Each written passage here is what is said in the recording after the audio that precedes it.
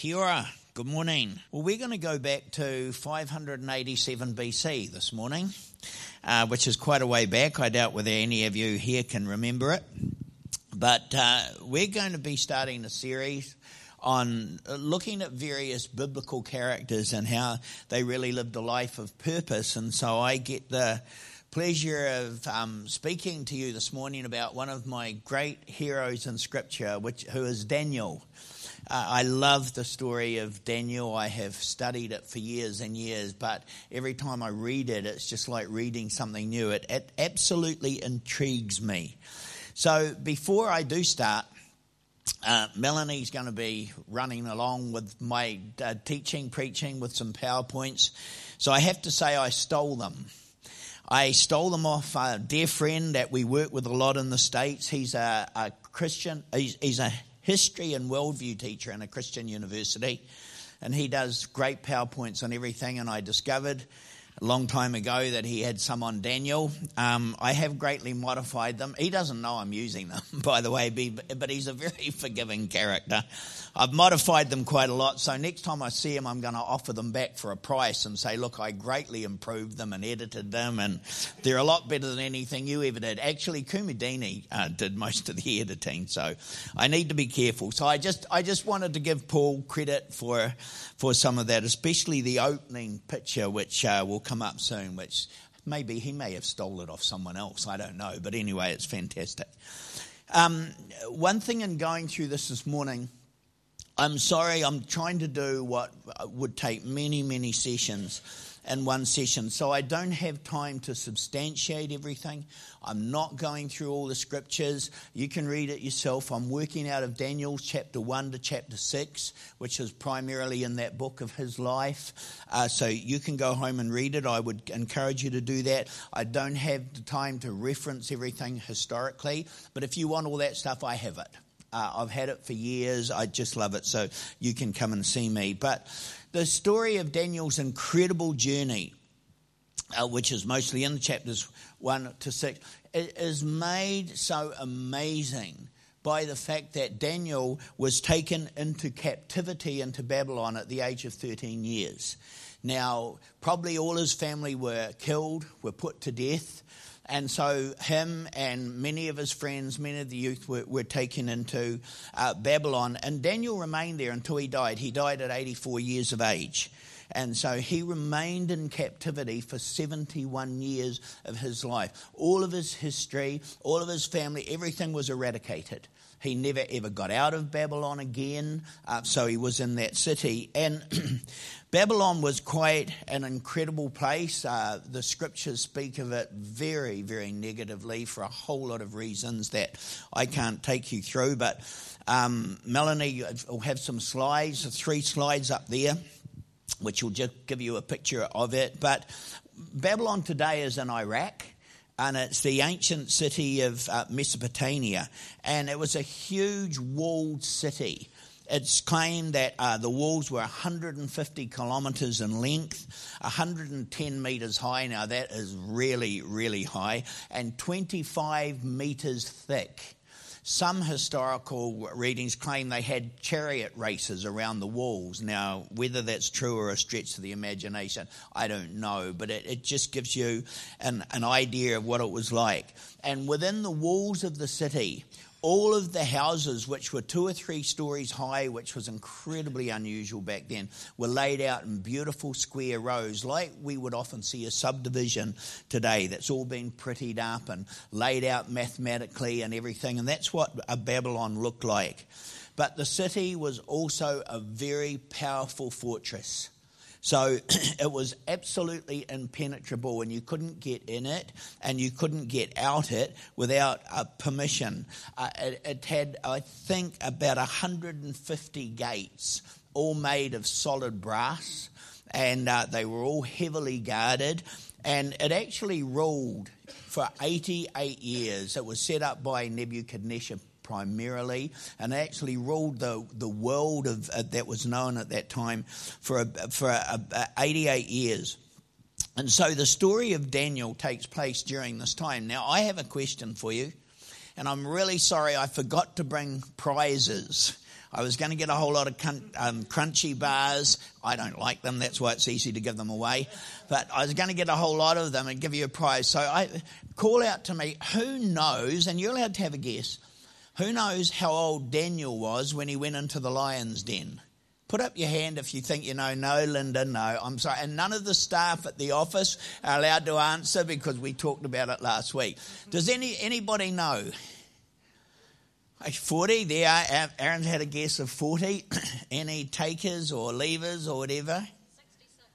Well, you're getting closer, Jen. It wasn't bad. He was actually 82 years old. So Daniel, the great story, I mean, we do it at children's church and everywhere else. Daniel was 82 years old when he was put into the lion's den. And that is really significant for some of the things that we're going to be talking about. So we're going to start up with we're going to have a look with Daniel's period of time from 13 to 16 years old. So that's where we're beginning from. And as we've said, he's been taken into Babylon, and we could say, wow, what a wonderful place of captivity. It was flowing with milk and honey, to use a great biblical term, and it had absolutely everything. But this was not a place of joy for Daniel and his friends. You imagine if all your family's been wiped out, your whole heritage, everything you know about life's all been taken away. And so also these young men under the king's command, Nebuchadnezzar was the king at the time, had to be vigorously trained under his worldview. So what he wanted them to know and to think, you can call it indoctrination if you like, but he was fierce that they're completely separated from the past and are vigorously trained into his worldview. Yet here's the amazing thing, and we've sung about this in our worship this morning. Right from the start, this is 13 years of age. That's the time of the Jewish bar mitzvah, for those of you who know the significance of that. Right at that time, Daniel, and particularly his 4 friends, sat down and said, why has the sovereign, almighty, powerful God allowed this to happen to us? There must be a reason. That is amazing. Instead of grumbling about their captivity. Now, they weren't mistreated initially. We know some of the stories later, which we'll look at. But they weren't mistreated. But here they were in this place, and they had one question. What is God's purpose? God must have a purpose for bringing us here. What is God's purpose, and what do we need to do to fulfill it? And Daniel was still asking that question, 82 years old in the lion's den, 84 years old when he finally died and went to be with the Lord. So here is the point that we have to understand. Captivity, of whatever form it comes in, is the judgment of God for our good.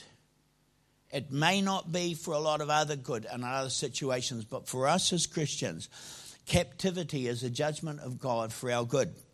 And it's not until we become captive to God, whatever that may look like, where he can get us into training and begin to prepare what he has for us. Now, I don't know what characters we'll get across in the weeks to come, but the great stories of Noah, of Abraham, of Jacob, of Joseph, all of those stories have a degree of captivity in them. And I want you to ask yourselves a question this morning. Has God been completely able to take you captive yet? Has he really got you? Has he got you away from the things of the world, away from even the good things, the pleasures, the great things of life, which we'll look at? So has God, or even in the midst of those things, does God have you captive? Are you captivated by him? Is the whole focus of your life asking the question, Jesus, what would you have me do right now in this situation? I may not like it, I may not understand it, but what would you have me do? If you're the sovereign, almighty God, you must have a purpose for me being right here, right now. What is it? And we should ask ourselves that question every day. So we're going to move on. So we're into chapter 1, verses 8 to 17. On the command of the king, Nebuchadnezzar says, now these young men, I want these young men to be in top shape so they get the best food, they get the best wine, they get the best of everything, and it all comes from the king's table. So you would think, wow, what a feast. This has to be good, right? Actually, there's a problem. And here's the problem. All this wonderful food and wine was first offered to idols. It was offered to false gods. And under the Jewish law, which is God's law, he says you cannot eat food that is sacrificed to idols. So Daniel and his friends and the people overseeing Daniel, who weren't unkind to them, they call them guards if you like, they were free to walk and come and go within the city's wall. But the people overseeing them had a problem. Because if Daniel and his friends suddenly looked a little thin and bedraggled and not healthy, they're all going to be put to death. Daniel, his friends, and the rulers and overseers, the guards who were guarding them, were all going to be put to death. And they had to parade in front of the king, and he was going to assess them. And he was going to pick the cream of the youth, and any of those that didn't look good, they were going to be, I'm sorry to use the word, they were going to be culled from service. Pretty tough. Pretty tough. And here is Daniel and his friends saying, we're not going to eat this food because it's been offered to idols. We're forbidden by our God to eat it, so we're not going to.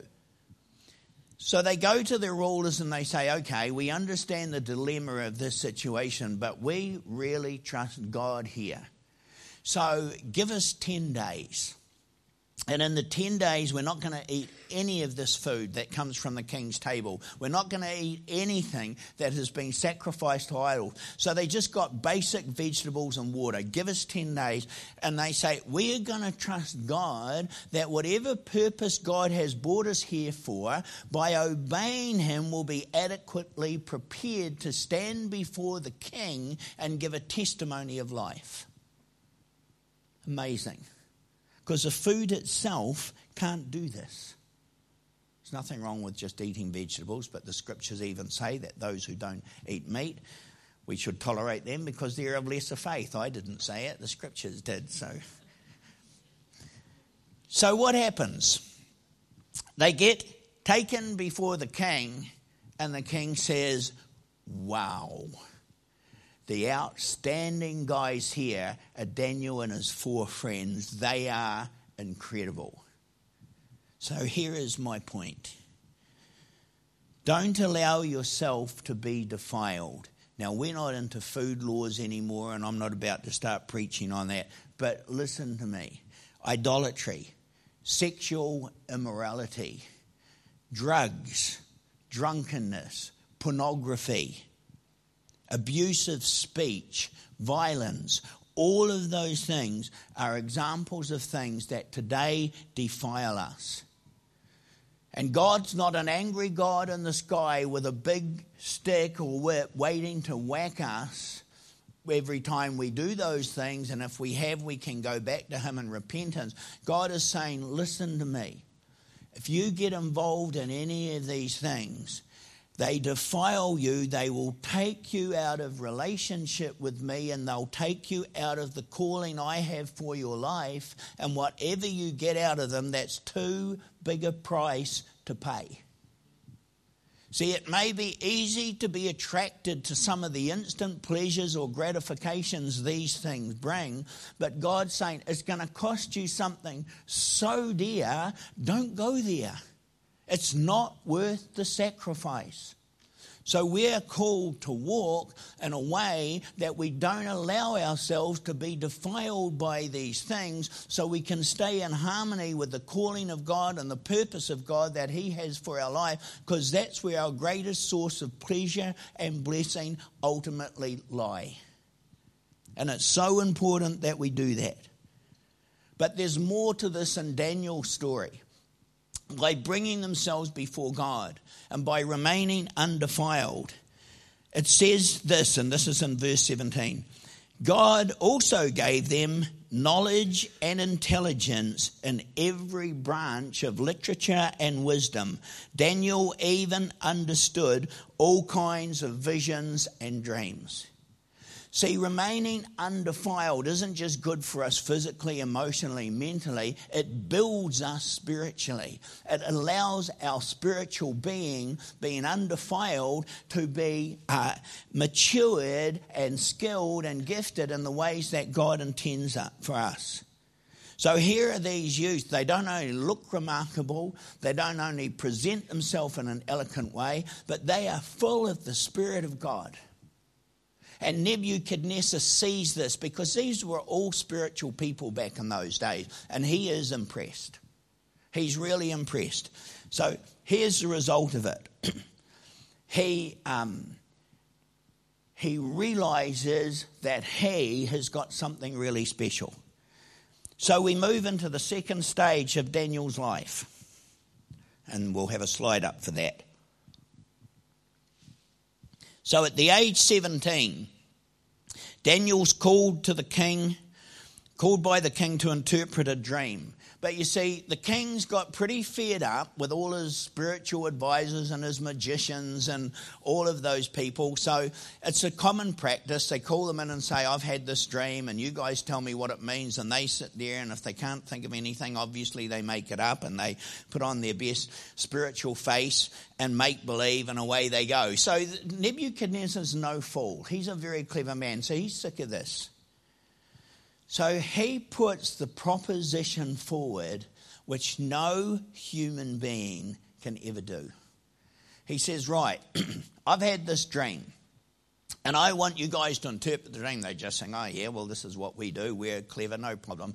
But he said, before you do, you've got to tell me what the dream is. And they go, whoa, hang on a minute. Nobody can do that. They say there is nobody alive on this earth that can do that. That would be a fair statement. It would be true. So he says, okay, well, here's the deal, guys. If you can't, he gives them a period of time. If you can't, you're all dead. See, Nebuchadnezzar, my father used to keep chooks, loved chooks. And he had a rule in his home, and he was wonderful with his chooks. He called it the Hilton Hotel for them. But he had a rule in his home, and it was no lay, no stay. So when the chooks went off lay, they were cold. Now, it's one thing to do it with chooks. I don't particularly like chooks. I like eating them, but I don't particularly like chooks. So it's one thing to do it with chooks. Nebuchadnezzar had that rule for everybody in his kingdom. No lay, no stay. You guys can't come up with this dream, you're out. And out doesn't mean you're retired or sent away. You're put to death. You're executed. So the stakes were pretty high, and it's impossible. Nobody can possibly do it. So what is the first thing Daniel does? And here is a great rule. The first thing Daniel does, he calls a prayer meeting. He says, guys, nobody can do this. But we're in touch with somebody who knows all. We're in touch with somebody who knows our thoughts before we think them. We're in touch with somebody who's got all the past, all the present, and all the future mapped out to the nth degree. We as human beings had an amazing breakthrough, an incredible miracle when we mapped out the DNA. God didn't only map it out, he designed it. He made it all work before anybody even knew there was any such thing. So Daniel says, you guys, we better get a prayer meeting going, and we better get back to God and get in touch with him. Now, when you have this sort of threat over you, your prayer meetings are full of passion and they're full of purpose. Okay, they're not, well, Father, yeah, we better pray. Oh, yeah, well, Lord, do you think you could find it to tell us about Ned's dream? You know, it's, my gosh, we better get before God. See, our prayer needs to be full of passion and purpose, because that's what moves God. That's what gets God's attention. So they call this prayer meeting. But here's a very interesting thing. You'll find it in verse 16. God doesn't say, okay, guys, I see your dilemma, so here is the answer. God doesn't reply, but he gives them the assurance that he will. So Daniel's got to go to Nebuchadnezzar and ask for more time. Imagine that. Why didn't God just front up and give them the dream? Well, I can't answer that question. But Daniel's got to go and say, hey, Neb, I don't think he really called him that, but that'll do for this morning. He's got to say, hey, Neb, this is a big thing that you're asking, but I believe that we can come up with this. Just give us a bit of time. So Nebuchadnezzar says, okay. So away they go. Now, they've got to get the answer for God or they're all going to be killed. And they come back and they interpret the dream. Now, I can't go there with the dream and the statue and all of that, but I just want to say this, brothers and sisters. We have been absolutely robbed by the horrible end-time message on what has been done to that dream. That dream stands as an image of who God is, how God works, where he was working at the time and where he is working today and where he's going to be working in the future. All of that is in that dream. We need to recover it. I hope to do some sessions on it at a later date. We need to recover the dream. It's an incredible insight to God and his kingdom. Incredible insight. Anyway, we must leave that, I'm sorry. But Nebuchadnezzar is so impressed that he makes Daniel prime minister. And Daniel's 3 companions all become his administrators as prime minister of the nation. So Daniel gets promoted. Now here's the point. If you've got ambitions in the kingdom of God, and I hope you do, if you've got passion and dreams and things you want to achieve, and I hope you do, what we need is wisdom and discernment out of our relationship with God, not power. Every time we read about a lust or desire for power in Scripture, God speaks about it very negatively. The story of Samson shows the problems and all of that, and we could go through a lot of other areas. See, the lust for power, the desire for power is not what gets us promoted in the kingdom of God.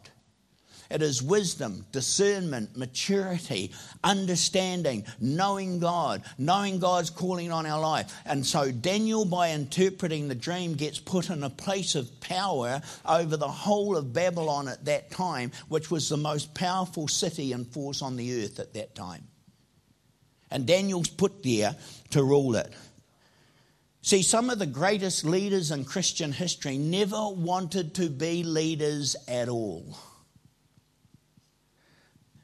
They just found themselves placed in a position by God, and out of their faithfulness and obedience to him, they responded to the call, and God was able to do through them what they wanted. I want to make this other point. I'm going to move on pretty quick, but I want to make this other point. Daniel and his friends insulated themselves from the ways of Babylon. They didn't separate themselves from it. We are not called to separate ourselves from the world or the ways of the world. God wants us out there. But when we go out there, God wants us to be insulated from the sin and from all the things that are ungodly, that are happening, from the attitudes, from the motives, from all of those things. We are called, Jesus in John 17 said, Father, don't take them out of the world. I want them out there in it. So Daniel and his friends were not separated from Babylon. They were insulated from it. That is a huge difference. Huge difference. We need to be insulated from the ways of the world so we can go out there, remain undefiled, and express the purposes of God through our lives into those communities. And that's God's calling on everybody's life, or most people's lives here.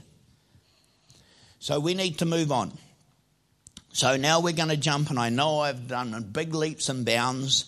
We're going to jump into slide 3, Mel, is up there, into the stage of life of Daniel's life from 59 years to 84 years of age. So here we go for a brief reference. Chapters 2 to 4, Daniel goes from 17 years old to 50 years old. So chapters 2 to 4 cover 33 years of Daniel's life. Chapters 5 to 6, Daniel serves 4 different kings. Nebuchadnezzar goes, his son takes over. There's all sorts of other things take place which I won't go into. And so finally he serves 4 different kings. But the scriptures for 25 years give us nothing about Daniel's life. They say nothing. So here's the point. It seems, and it's likely, that nothing worthy of writing about took place in Daniel's life for 25 years. Now I have a question for you, because God's the same yesterday, today, and forever. Can we in our lives handle that degree of quiet? Can we maintain our disciplines and stay the course without feeling rejected, cast aside, and disillusioned? So I want to give you a testimony. I don't often give testimonies of my life. But in 1980, a dear friend of many of us, a wonderful man of God, who many of you will know by the name of Tom Marshall, he's gone to be with the Lord now, called me out of a meeting in this congregation, prophesied and said, young man, I was a young man then, I know that'll surprise some of you now, but I was a young man then. He said, young man, you're going to take the message of the kingdom of God out into the world, out to the nations of the world. I'd been a Christian 1 year. I didn't know what the message of the kingdom of God was. I had no idea. So I thought, well, this is a pretty exciting word. And by the way, I signed up for it. I thought, hey, I'll do that. And 12 years later, it was 1992 before I first left this country. I'd only been out of the country twice before, to do what that calling was. So in those 12 years, there was silence in that regard. I found plenty of other things to do, and I was involved in many other things here and around the about. But there was no reference to it, no mention of it, nothing. One of the things he added to the word is you need to go and prepare yourself for this calling. Well, I thought that'll take 6 months. So 12 years later, I started. And you know, since then, 25, 26, whatever it is, from 1992, I have done nearly 2 million air miles. I cringe and groan every time I have to get on a plane again, which I'm doing on Tuesday. I've done nearly 2 million air miles, and I've preached in many, many countries of the world. But it was in God's time, not mine. And there was a long, long period of wait. Did I do it all in victory? Did I? Absolutely not. At times I would say to God, well, I don't know why you got that man. And I really loved Tom. He was a wonderful man. To say that stupid word because there's no evidence of it in my life. Yet when I started to travel, I realized, because I had prepared diligently for that 12 years, I needed every day of that preparation to back me up in what God had called me to do. And I was going to place. I would be tired. I'd be worn out. There was meetings after meetings. I would have messages to do, sometimes over 100 messages a year. And I was pulling back on that 12 years of preparation. So I am now grateful for it. See, here's our challenge.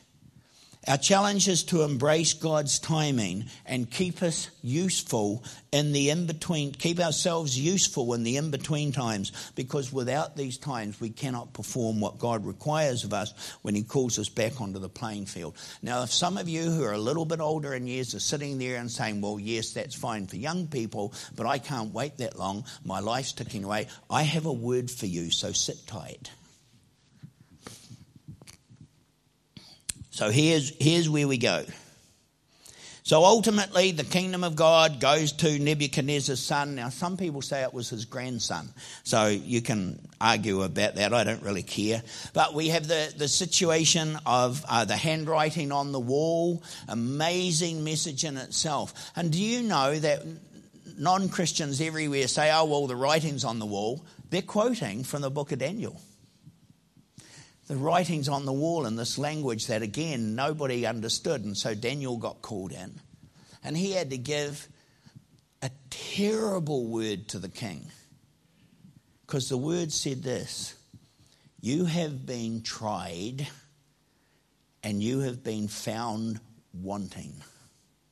Imagine having to tell the king, you read it, God gives you revelation, the king's got all the power of life. Remember, they're into culling. They're into culling, very, very good. And you read it and you go, oh, come on, God, don't make me say that. You've got to be joking. And this king was into all sorts of bad stuff and everything. And so the king says, well, come on, Daniel, what it is? Well, it says you probably need to improve your game a little bit. He says, you have been tried. Tried by whom? You have been tried by God. And you have been found wanting. You're in a lot of trouble, boy. And next thing, he's out of the game. He's gone. His life's gone and he's out of the game. So Daniel was brought back by King Darius, who's the final king that Daniel served under. Daniel's brought back by King Darius. Now, Daniel, and I want you to listen to this. Daniel is well into his 70s now. Retirement age, put your feet up, have fun. I've done all this prophecy stuff. I've been prime minister. I've been out in the wilderness somewhere for 25 years feeling, well, my life and calling and all that exciting things must be over. And the years are just ticking away. And suddenly God says, Daniel, front up, I need you. Well, I'm 77 years old and it's about, Daniel, get out here, I need you.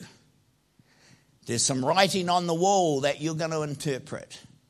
And rather than being put to death, Daniel is again promoted. And I'm sorry to jump over this so quick, Daniel's most productive years began in his late 70s. Daniel's greatest achievements took place in his late 70s. He finally got into his stride. He finally became really useful for God. Now, a lot of other things happened. The Shadrach, Meshach, and Abednego had been put through the fiery furnace and everything. And let me make a point about that. If you guys think that you're in some degree of fiery furnace today and we all go through them, they might not be literal like Shadrach, Meshach, and Abednego. Here's what the fiery furnace does. What did it do for them? It burnt off them the things that were binding them. It burnt off them the things that were binding them. Their hands were literally bound with rope. The furnace was so hot that those who got close to it died. They basically melted. And these three guys are in there, but when the king looks in, he says, hang on a minute, there's 4 guys in there. Who's the other one? The other one's Jesus. When we're in the fiery furnace with Jesus, the things that are binding us are burnt off, and we come to a greater place of freedom. Isn't that good? Isn't that good? I've been in the fiery furnace, not like Shadrach, Meshach, and Abednego, but I've been there. Most of you who I know have all been there. I hate it. But God's burning off us the things that are binding us so we can have a greater degree of freedom and we can become more useful to Him. And even when we get to the age of 77 or beyond, God says, hey, front up. Stay in training. Stay in harmony with me. Keep walking with me. I don't care that physically you can't run 100 yards in 10 seconds anymore, but front up. You can stay in my word, my ways, my relationship with you, because I know where you live and I may well be coming knocking on your door. Are you ready? I don't care if you're 10 or 100. Ephesians 2:10 says God called us to a whole of life, not just part of it. So Daniel, as an old man, gets a fresh calling and a fresh infusion of God's power. He goes into the lion's den. This has a huge effect on the nation and on everybody around him. And it creates another huge impact. So Daniel, until he goes to be with the Lord at the age 84, is still in the highest place of influence. And Daniel in his life has influenced the whole known world at that time, yet never once was he king. Never once was he the top dog. He was always in captivity. He was always in a foreign land, stolen and robbed from his own home. But his whole focus was on, why has God put me here? What does he want me to achieve? So I'm going to wrap up by saying this. There's much more we could say. Do you know why God has put you here, where you are right now in life, for such a time as this? Do you know? It can change. It might stay the same. Do you know why God has you where he has you for such a time as this? That knowledge and that information is available. You get it out of your relationship with the Lord Jesus Christ. Second point, are you determined to achieve it? Despite the changes, the training, the challenges, and the self-denial it requires. One of the things for many of us as we get a little bit older in life, we have a bit more finance. We have less pressures. We've raised our kids. I had a wonderful day yesterday. I had 4 grandchildren and family up in my home. I don't have to discipline any of them. In fact, I encourage them to run riot. And if they're really playing up, I just look at their parents and think, well, what are you going to do about that, you know? I heard one of them, I won't get into details, getting taken into timeout yesterday.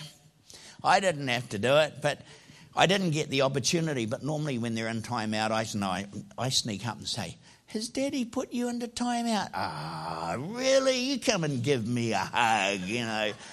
And they think, oh, wow, Granddad, no, he is something else. Sorry, Jesse, not that it was you.